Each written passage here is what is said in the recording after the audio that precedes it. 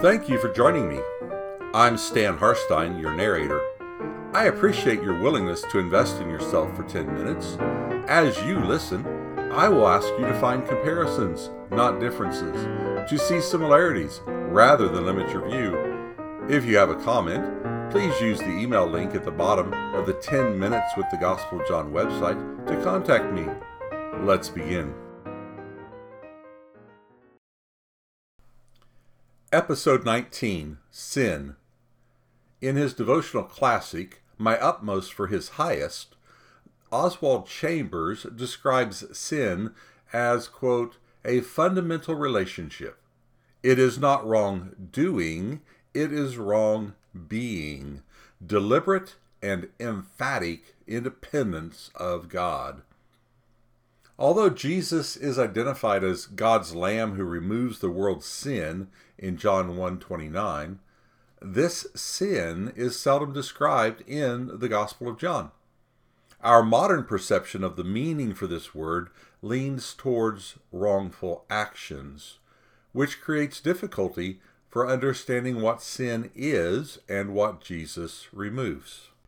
In the Old Testament, 3 different Hebrew words are translated as sin 959 times in the Old Testament. One means to be mistaken or to be at fault. The second means willful, knowledgeable violation of a norm. And the third means moral guilt before God.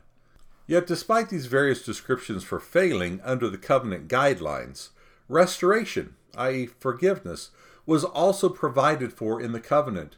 In other words, there was no concept of one and done with God. The Greek Old Testament uses the word hamartia as a representation for several different Hebrew words, thus blurring the nuances for discussing sin within the Old Testament language. Elsewhere in John, the words of the disciples and Pharisees toward the man born blind in John 9 demonstrate one view of sin within the gospel account.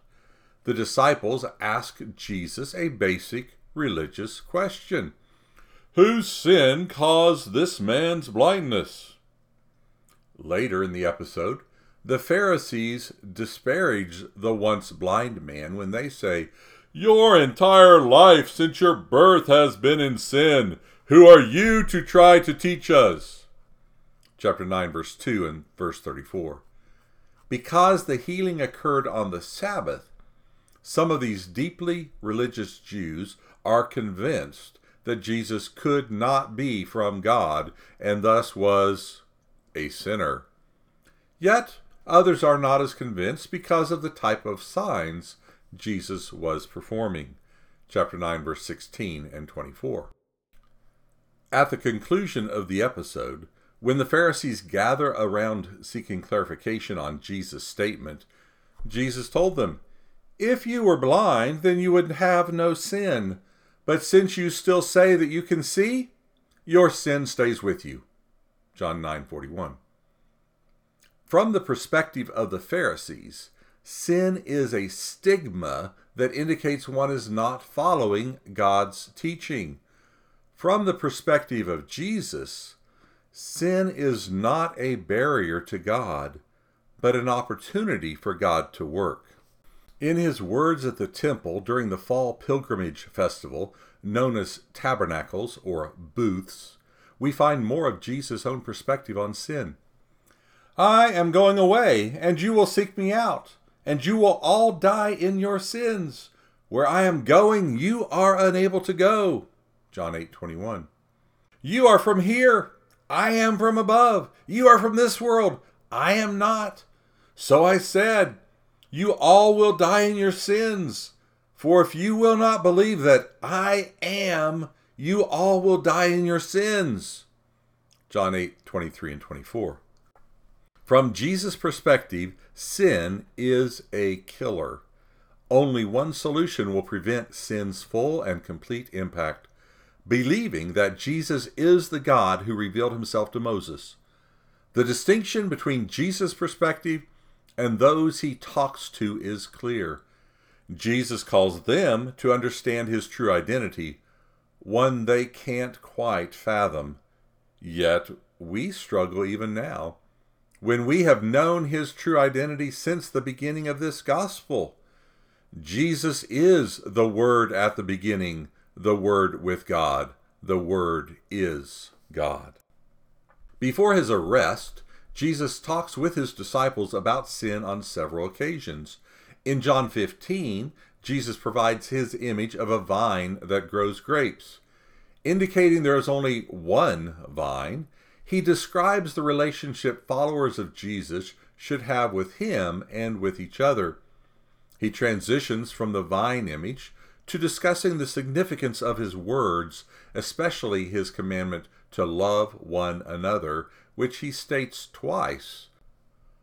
Ultimately, he describes the sin faced by those who do not follow his words, specifically his commandment. But they will do all these things to you because of my name, since they do not know the one who sent me. Unless I had come and spoken to them, they would not have sin. But now they do not have an excuse for their sin. The one who hates me also hates my Father. John 15:21-23. On the one hand, in this gospel, sin is a refusal to accept and follow Jesus' words. Yet the challenge is not merely with the words of Jesus. Jesus continues his description and, in a fashion, doubles down on the problem. If I had not performed the works in their midst, works which no one else had ever performed, they would not have sin. But now they have seen these works and have even hated my Father as well as me. John 15:24. The evidence is not merely seen by what Jesus says, but also includes what Jesus does.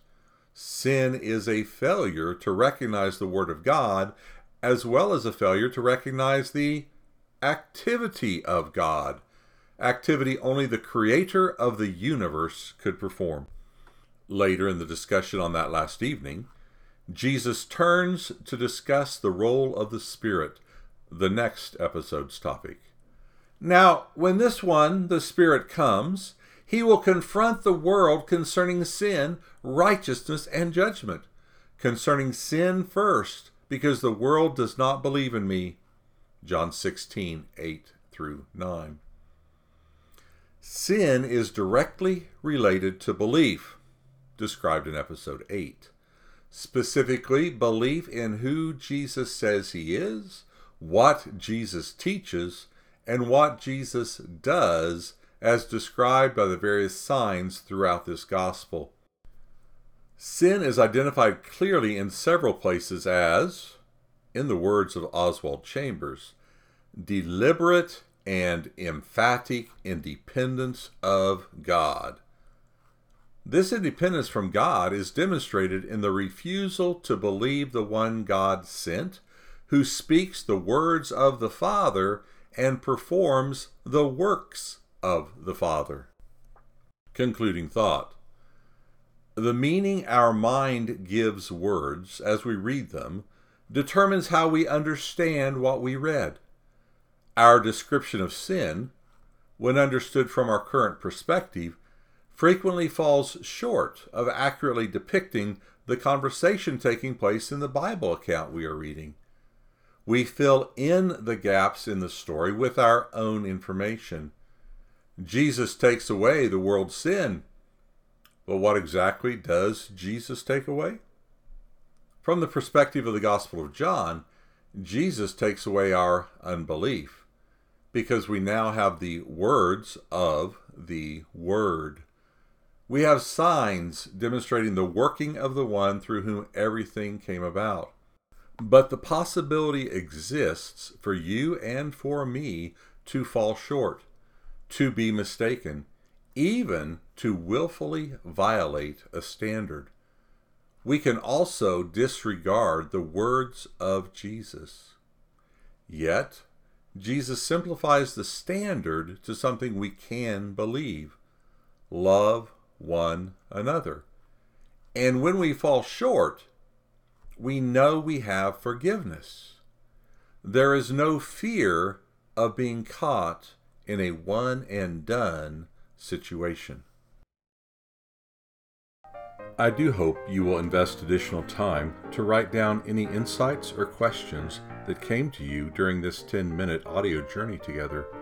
After all, a short pencil is better than a long memory. This DevoCast is composed and narrated by Stan Harstein. All rights reserved.